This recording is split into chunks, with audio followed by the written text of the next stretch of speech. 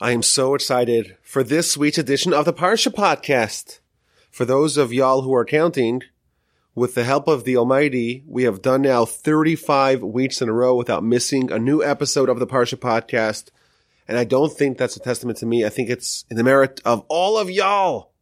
We are nearing the end of Leviticus. We are nearing the stretch run. We really want to do a whole year, not missing a single week. And I started thinking about how are we going to celebrate this? Now, of course, it hasn't happened yet. And I don't want to jinx it. But I already started thinking what's going to be if, please God, with the help of the Almighty, we get to complete an entire year, a full cycle of the Parsha Podcast. Of course, long-time listeners know this is the 5th year of the Parsha Podcast. But nevertheless, over the last couple of years, we missed some weeks here or there. And so far, this year, 5781, we are flawless. Not we, y'all are flawless. We haven't missed one. And I'm starting to think about what are we going to do to celebrate? How are we going to mark this momentous achievement? And I had a thought, maybe, I'm just throwing this out there, maybe we'll have a live recording of the Parsha Podcast on Zoom. Right now I'm sitting in the Torch Center in Houston, Texas, myself, gesticulating wildly in front of a microphone. But maybe the end, so to speak, of this year, we'll do one together on Zoom. Whoever wants to join can participate. Maybe afterwards we'll have a question and answer session, and I'll stay as long as people have questions. Let me know if this is something that you would be interested in. Just throwing this out there. Just some thoughts that I had. Now, if you have not yet subscribed to my newsletter, I do send a weekly newsletter.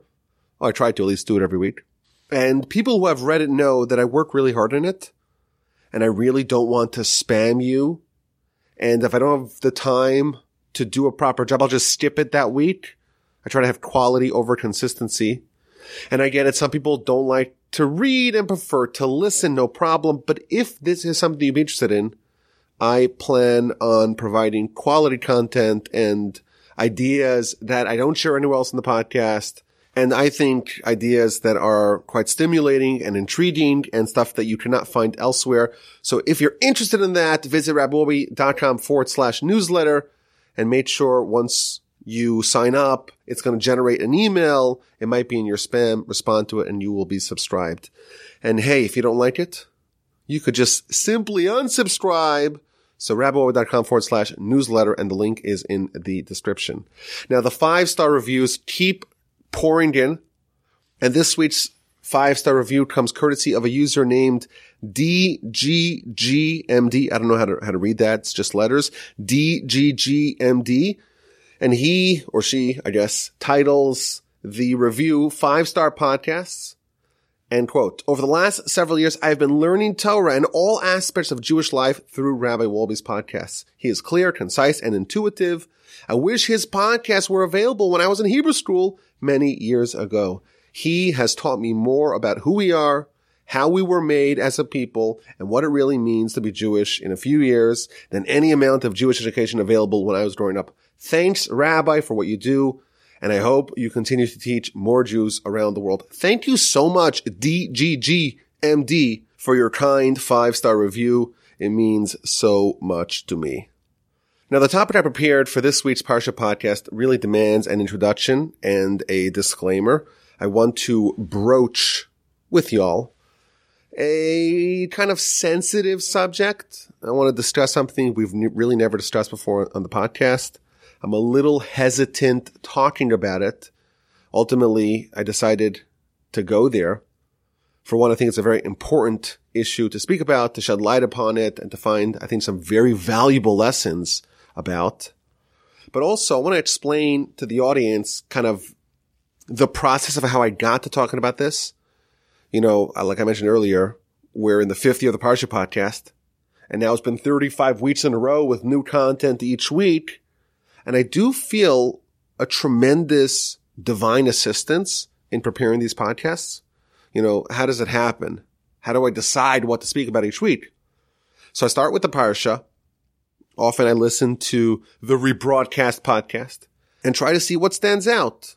What jumps out at me? What loose ends maybe weren't tied up in the previous year's podcast? What new questions arise? What comments I see that make an impression? What insights I glean? What I discover? What I find?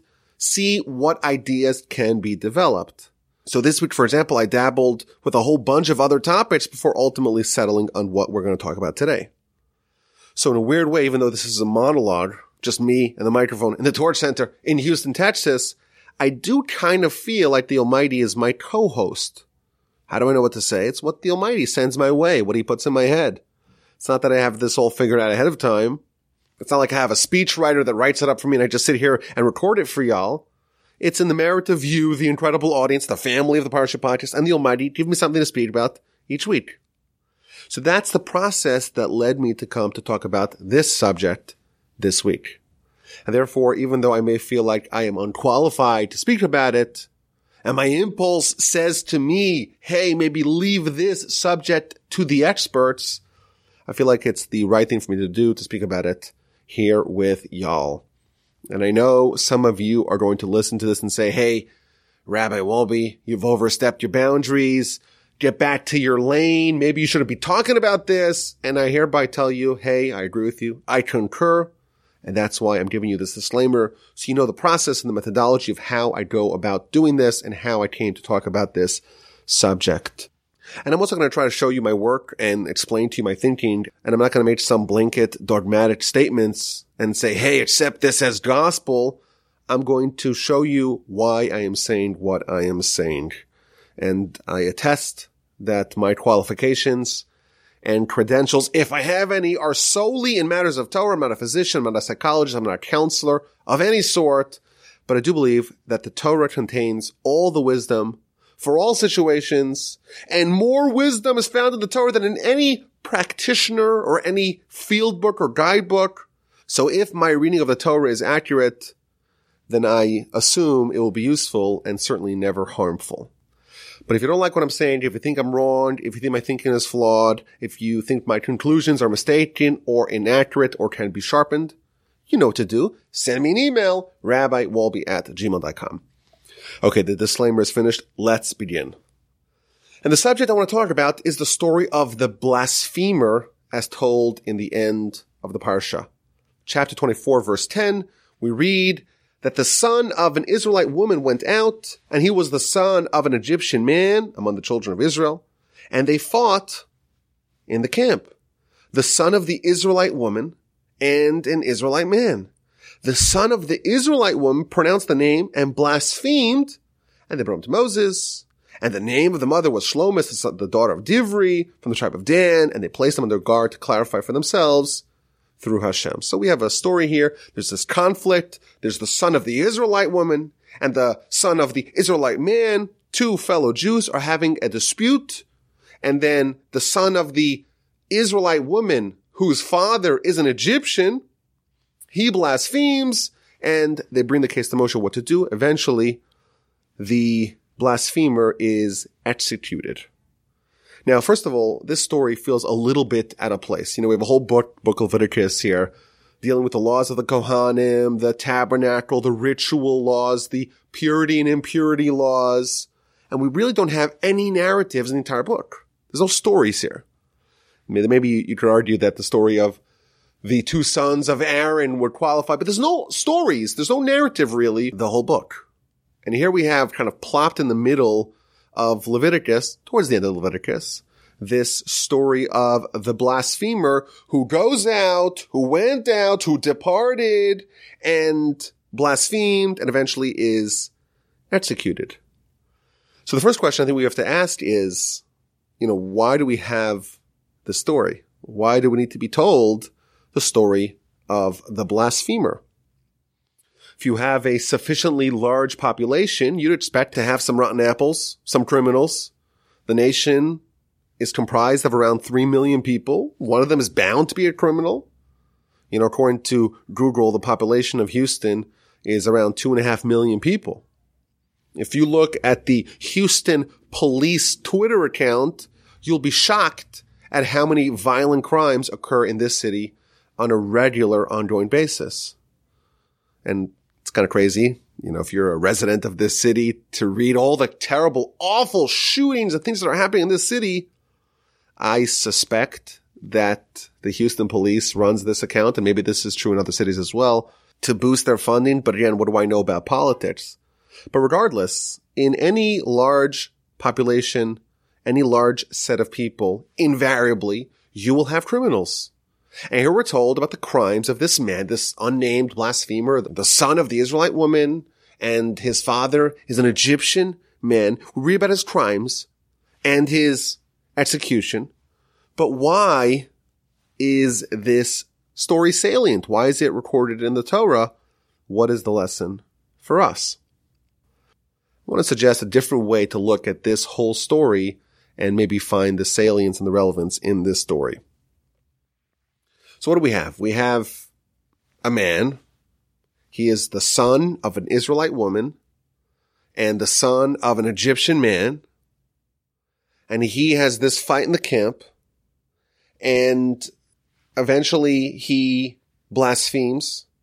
And they bring him to Moshe what to do. And we're told that he has to get executed, and he is executed. But the first word of the entire narrative is Vayetze ben Isha Yisraelis.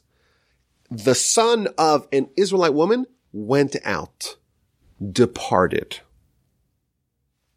I think if you look at the Rashi commentary on this verse, again, verse 10 of chapter 24 of Leviticus, you see that this beginning, this introduction, this preamble, if you will, for the story is the fulcrum of the whole story. What does it mean, asks Rashi? What does it mean? Vayetze ben Isha Yisraelis. He went out. He departed. What does that mean?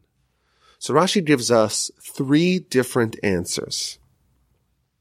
The first answer is that he left, he departed, he went out from his world. That's the first interpretation that Rashi offers. And that really demands an explanation. What does it even mean to depart from your world? What is this whole idea that you're going to leave? He left his world. What does that even mean? And how is that relevant to the story? That's the first interpretation that Rashi offers us. The second interpretation is that he left, he departed from the story or from the instruction that happened immediately previously to this. Right before this narrative of the blasphemer, we have the mitzvah of the showbread. What's the showbread? The showbread is the 12 loaves of bread that were placed on the table in the tabernacle every Friday afternoon, every Shabbos. And they would remain on the table for the entire week from Friday to Friday until it will be divided up and eaten by the Kohanim. So you bake bread on Friday, and they are placed on the table for an entire week. And then at the end of the week, the bread is divided up to the Kohanim and a new batch is installed. That's what we read about right before the narrative of the blasphemer. So Rashi offers us a second interpretation. What does it mean he departed? He started to ridicule the showbread. How can we have bread that we're placing on the table for God and we're leaving it there and it's getting old and there's 9-day-old bread that we're offering to God? Shouldn't the king get fresh bread? And that is the second interpretation in Rashi as to what happened to the blasphemer that set him off. It was something to do with the fact that he did not like, or he had a big problem with the fact that the showbreads, we should give the king, i.e. God, we should give him warm, hot, fresh bread, not cold, old, crusty, moldy, week-old bread. That's the second interpretation of this verse in Rashi. And this too demands an explanation. This interpretation is likewise quite inexplicable. First of all, he's complaining about the bread and we're giving God old bread. God never eats bread, and certainly not this bread. After all, it's eaten by the Kohanim. What's his problem? It's not given to God, it's given to the Kohanim, to the priests. Moreover, the Talmud in two places, in the book of Menachos on page 96b and the book of Yoma, page 21a, tells us that there was a great miracle that happened with the showbreads. Namely, that when you removed it from the table, after it's been there for a week, it was in the exact same condition as it was when it was placed upon the table a week prior. And Rashi even tells us that when they took it out, it was still steamy and hot and fresh, despite the fact that it had spent the entire week on the table. So isn't it interesting that the blasphemer is complaining that God gets cold bread? It's been there for a week, it's cold, it's not fresh. When the Talmud explicitly tells us that one of the miracles in the temple was that same bread, it went on hot and it remained hot, and when it was removed, it was piping hot. What is there to complain about? How could you complain that the bread is not fresh when the Talmud explicitly says that when it was removed, it was as fresh as it was when it was placed? The third interpretation of Rashi as to what it means when the verse tells us that he left, that he departed, that he went out, is that he went out, he departed from the court of Moshe guilty. What does that mean? This man, his mother was a Jewess, but his father was an Egyptian. And thus he belonged to no tribe. And his mother was from the tribe of Dan. So which tribe does this person belong in? He said, hey, my dad is not a factor here. I'll just go with my mom's tribe. So he went and takes his tent and pitches his tent alongside the members of the tribe of Dan. And they say to him, hey, what are you doing here? Why are you pitching your tent here? So he responds, well, I come from the tribe of Dan. And they say, is that so? Is that so? Doesn't the verse say that every person should pitch his tent in the tribe of his father? What tribe is your father in? Don't go be your mother, your father. And the man said, well, my father doesn't have a tribe, so I'll just go with my mom. And they say, no, that's not how it works. You have to come with your paternal tribe, not your maternal tribe. So they went to a court case in front of Moshe. And Moshe had to rule that indeed the blasphemer was in the wrong. He had no rights to pitch his tent amongst the tribe of Dan. And he was evicted. And when he left the court, he was so mad, he got up and he blasphemed. This person is a bastard. His mother had an affair with an Egyptian, so he was homeless, he had no tribe, and he was evicted. And he got so angry and so agitated that he blasphemed and was executed. So we have in this third interpretation of Rashi a very sad confrontation. He is tribeless, and he tries to appeal to Moshe, but he loses the case. And in frustration and anger, he blasphemes and is executed. So here's what I want to suggest. Here's what I think is going on here. This man is executed in court. To blaspheme by Torah law is a capital offense, and thus it can be punished by execution in a Jewish court of law, and indeed this person was executed. But capital crime in Jewish law, in the Jewish judicial procedures, must follow a certain protocol. In almost all instances of capital crime in Jewish law, capital crime can only be meted out if there are several criteria that are met.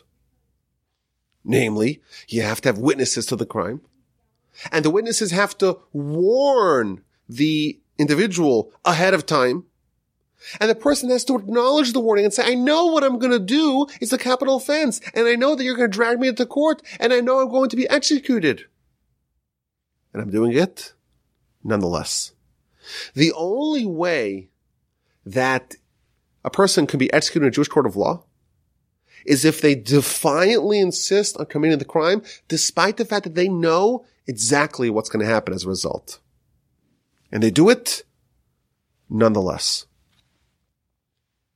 Thus, when someone is killed, is executed in a Jewish court of law, they willingly chose to be executed. Someone warned them before they did the crime, and they said, I know exactly what I'm doing. I am of sound mind. I know what's going to happen. I know I'm going to be executed, and I'm doing it nonetheless. We would call that suicide. This is the first recorded instance of suicide in the Torah.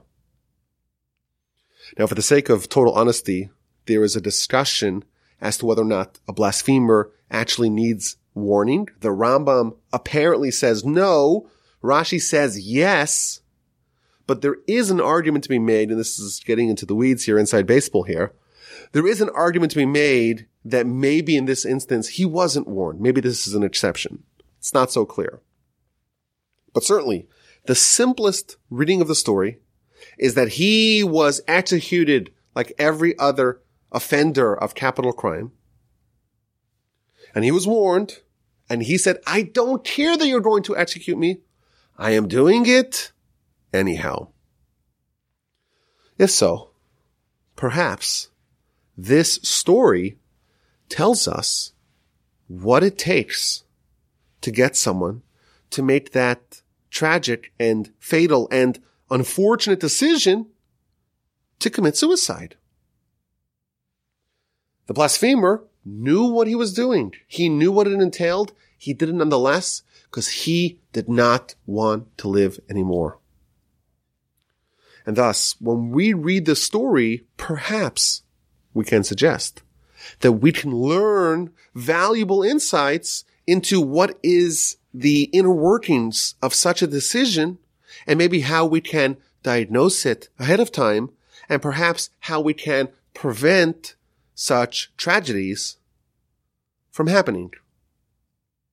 And maybe these three interpretations of Rashi, that's precisely what Rashi's explaining.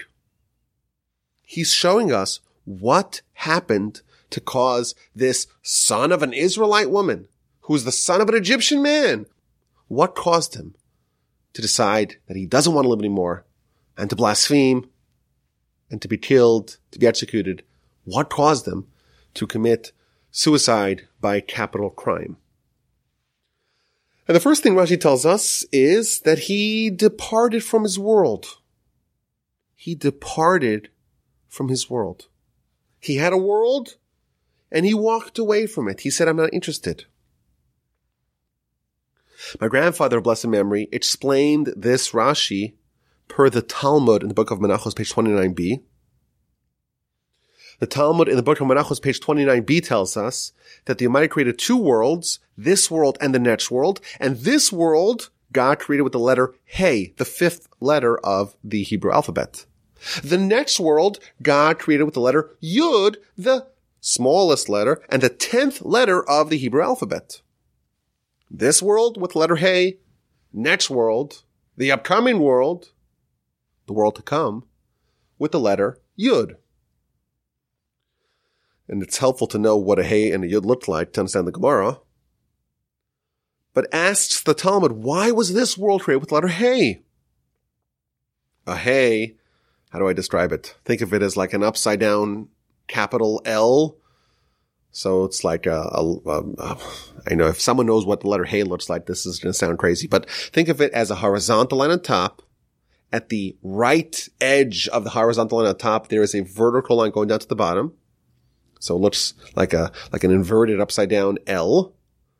And then inside that little chasm, so to speak, inside that upside down L, there's a little leg that's kind of standing on its own. This is, maybe I should edit this out. I know this probably sounds crazy. Google what the letter Hey looks like, if you don't know what it looks like.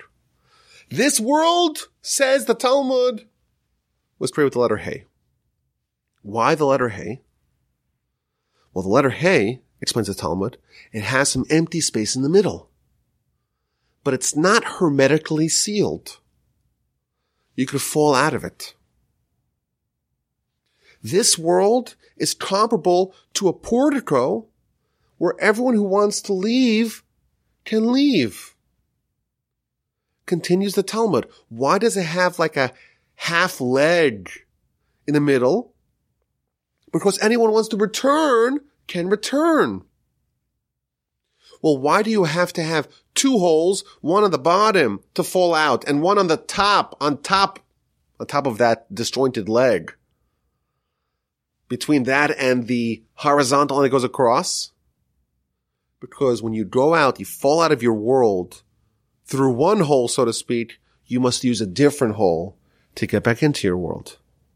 And if you try just reversing what happened that made you fall out of the world, you won't be aided from above. The Talmud goes on to explain what's the significance of the next world being created with the letter Yud. But the Talmud tells us that this world is a portico. It's like a portico. Everyone who wants to leave it can leave it. Says Rashi, Vayetze ben Isha Yisraelis. This son of an Israelite woman left. What did he leave? What did he depart? He departed his world. He had a world. We've said this many times here on the Parsha podcast. Every person has their own world. The world was created for me. Every individual has their own world. Exists in their little hay that the Almighty created for them. And this blasphemer made a decision to depart from it. And on a deeper level, my grandfather explained that he underwent a process of self-alienation. He removed himself. He departed himself from this world. He decoupled himself from his world. He became like a stranger to himself. He had a whole world, but he left. He separated himself from his world. His world became valueless in his eyes. You know, it's amazing. How can it be that the same thing that people will go great lengths to preserve, i.e. their own life, other people will voluntarily forfeit? I just recently read an amazing book about the Endurance Expedition. You have 28 men. This is in the 1910s. They spent a year and a half in the most appalling conditions floating on ice in Antarctica. And it's incredible to see what lengths they went to survive. It's just astonishing how far a human will go to survive, to preserve their life. And yet, this same species, you'll find people who voluntarily forfeit their lives, who commit suicide. How is it possible? So, of course, we have to give the disclaimer. There's many answers to this question. There are all factors that could be at play. But Rashi here reveals to us a central element to this answer. When man gets severed from his world, he loses that unbreakable will to live. His world is detached from him, and it ceases to matter. What else does Rashi tell us? Rashi tells us that he ridiculed the showbread. Oh, why are you serving God old, crusty bread? If you think about it, this is such a strange fight to pick. Of all the things to complain about, this is what bothers him so much. And as we pointed out, it's kind of a nonsensical argument. God doesn't eat it. It's given to the Kohanim. And also the Talmud says it remained fresh. Perhaps Rashi is revealing to us, and of course everything Rashi gets, I mention this often, but everything Rashi gets, he gets from the Talmud and the Midrash. Rashi's a curator of the best or the most salient of the comments found amongst our sages. Rashi is showing us how someone who is out of their world, someone who has been detached from their world, how do they behave? They're bitter. They're angry. They have enmity towards other people, towards the establishment. And it's not necessarily one where you could judge their words at face value. If you heard this blasphemer complain about the showbreads, is that really what's bothering him? The showbreads? He's saying such nonsense. The showbreads are fresh, and God doesn't eat them. That is not really what's bothering him. There's something beneath the veneer, beneath the surface, that's actually at play. He has such anger and such enmity towards other people, towards the establishment, and it's manifesting itself in this really crazy, nonsensical claim about the showbreads, but that's not really what's going on. There's something deeper that's at play that's causing him to behave in this fashion. And finally, we find out really what the crux of the matter is. He tries to pitch his tent, and he says, hey, my mom's from the tribe of Dan. Let me go there. And he is unwanted. They tell him, I'm sorry you don't belong here. And he gets the feeling, hey, no one's going to miss me if I'm gone.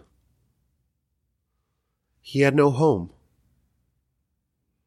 Who wants to live when they are unwanted? And he said, I'm fed up with that. And he went to commit suicide. He didn't actually commit suicide, but there were witnesses there and he knew exactly what's going to happen. They warned him and he said, I don't care. I'm doing it nonetheless. This is not the world I want to live in. He felt that he had no stability. He had no home. And perhaps we could even argue that growing up as a bastard with a promiscuous mother who did not show fidelity, that probably meant that he was not raised in a very stable home. And certainly not in a home that would encourage raising happy, healthy, well-balanced children. And that did not contribute towards him wanting to live a good life.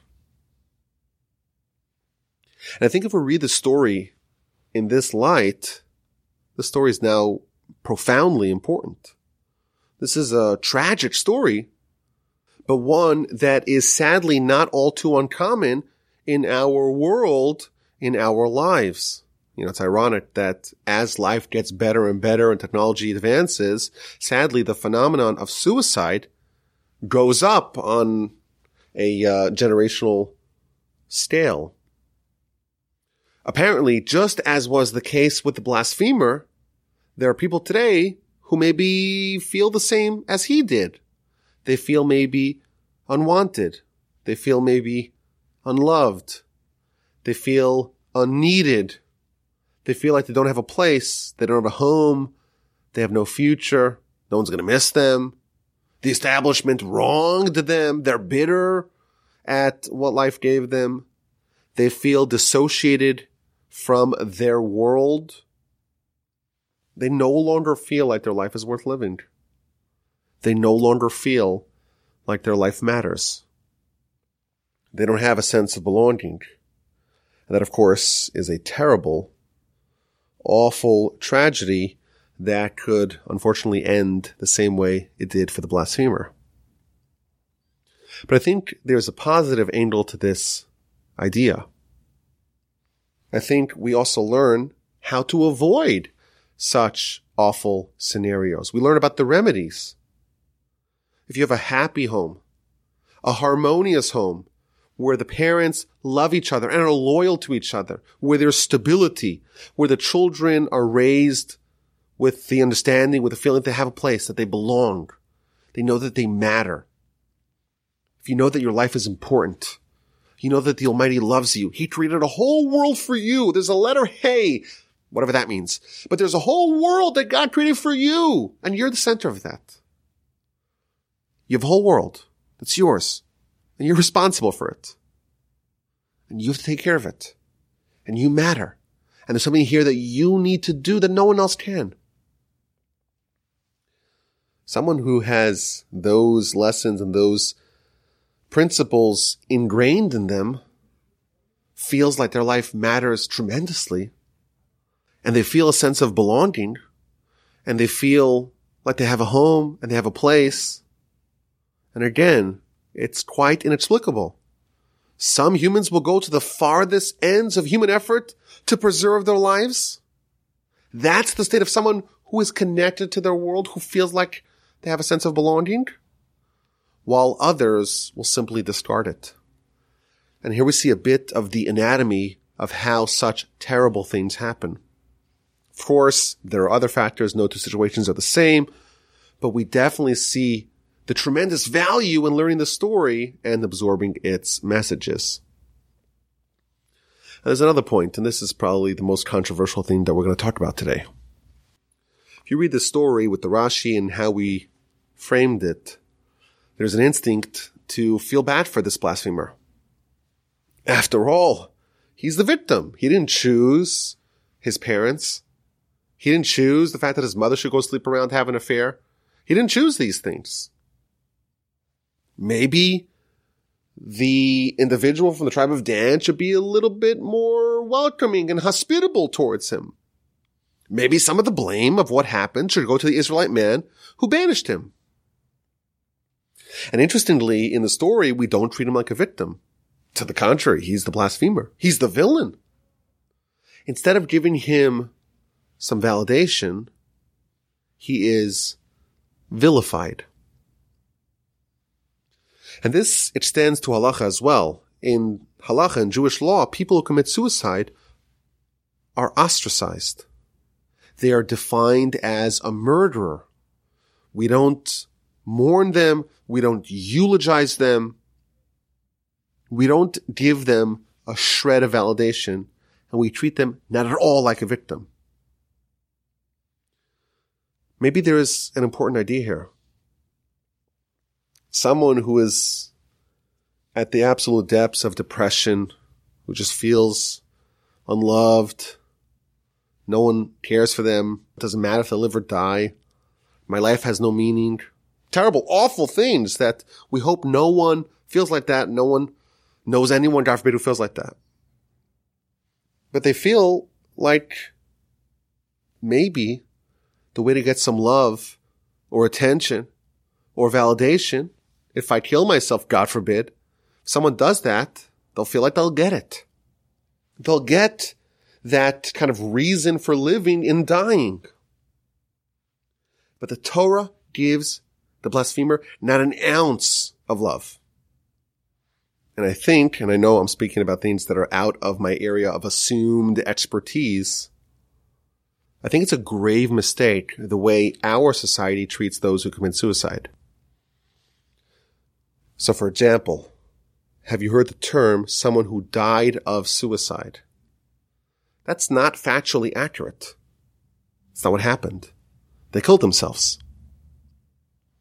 But I think from the Torah's perspective, the accurate way to describe what happened is not that they killed themselves, but they murdered themselves.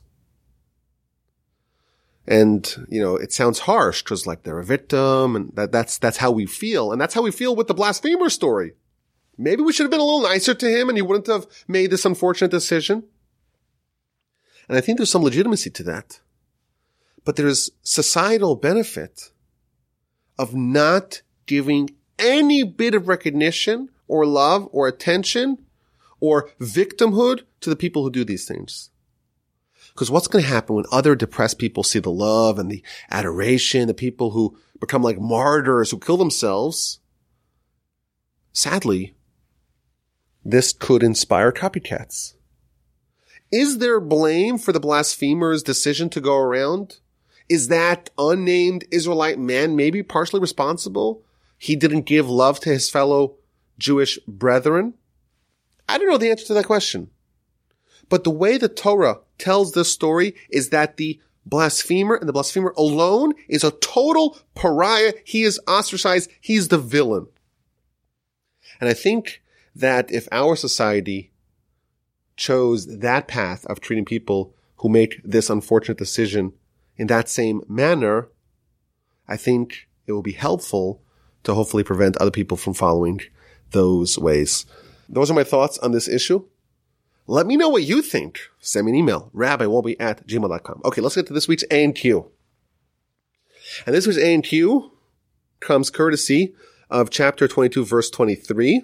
This is the verse that talks about Kiddush Hashem, sanctification of God's name, and not, God forbid, the opposite, desecration of God's name. And the idea, says the Talmud, what does it mean to sanctify God's name? It means that you have to forfeit your life to not betray God. And the Talmud tells us, if someone puts a gun to your head and says, hey, do idolatry, or I kill you, you have to die. Commit adultery or I kill you, you have to die. Commit murder or I kill you, you have to die. And if you die, and you remain true to your principles and don't violate these cardinal sins, you have sanctified God's name. And there's some more details of when you would have to give up your life. Typically, you would say, if the guy puts a gun to your head and says, hey, eat the cheeseburger, it's not kosher, it's a violation of Torah law, but to save your life, you're allowed to do it. But in the event of the 3 cardinal sins, or in the event that it's a public crime that he's asking you to do, or in the event that this is a time where people are trying to soften our resolve of our faith, in those instances, there's a concept of Kiddush Hashem, of sanctification of God's name.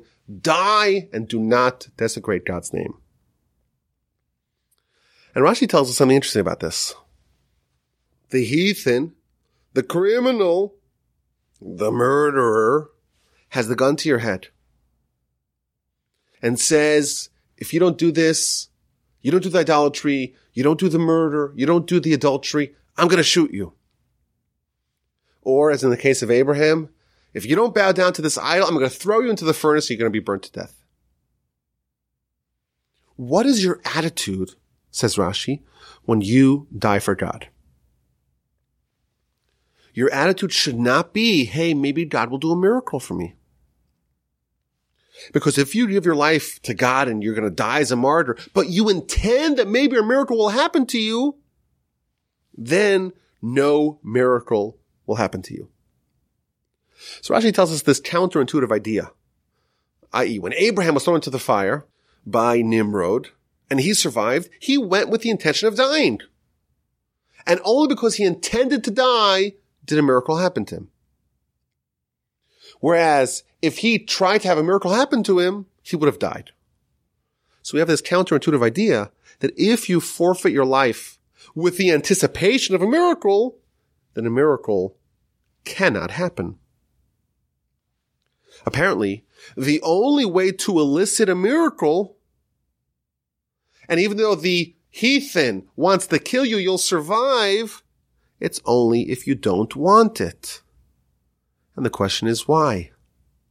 Why is the mechanism of a miracle only when someone doesn't want it and intends to die for God? That's the question. If you have an answer, send me an email, rabbiwolbe@gmail.com. Okay, last week we had a question about the severity that the Torah has for people who commit crimes of the sexual nature. And we brought the Ramban, who says that this is so severe, and that's why there's so many instances where you would get punished by being cut off from the Jewish people, or even being executed for this crime. It's so bad. And the question that we posed is, why indeed is it so bad? What is so destructive and harmful about sexual crimes? After all, like we said, 2 consenting adults, there's no one being injured, there's no harm, so to speak, to society. Why is this so bad? So a number of listeners gave versions of this answer. I think this is the accurate answer. And that's as follows. The Torah tells us that man was created in the image of God. Now, what exactly that means, I don't know. But it does certainly tell us that we have something in common with the Almighty. Just as God is a creator, we too, on a smaller scale, we're in the image of God, we too can create. And God's greatest creation was man. And we too, via our capacity to procreate, of course with the help of the Almighty, we too can create another human.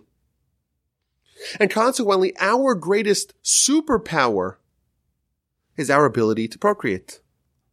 And therefore, because this is your greatest power, in the unfortunate event that you would corrupt it, you've corrupted the thing that matters most, the thing that was your superpower, and understandably, that would elicit the harsh consequences that the Torah has for the sexual crimes. I think that's the most accurate answer. There's other answers, of course, like there always are, but that's it. This is the Parsha podcast. Now it's been 36 weeks in a row. Pray for us that we could finish the entire year with the help of the Almighty. Have an amazing rest of your week. Have a fantastic and fabulous and peaceful Shabbos. Stay strong. Stay healthy. Thank you so much for listening. I love all my listeners, but especially the listeners of the Parsha podcast. Signing off from the Torch Center in Houston, Texas. This is Yaakov Wolbe. Take care. Have an amazing Shabbos. And we'll talk, please God, next week.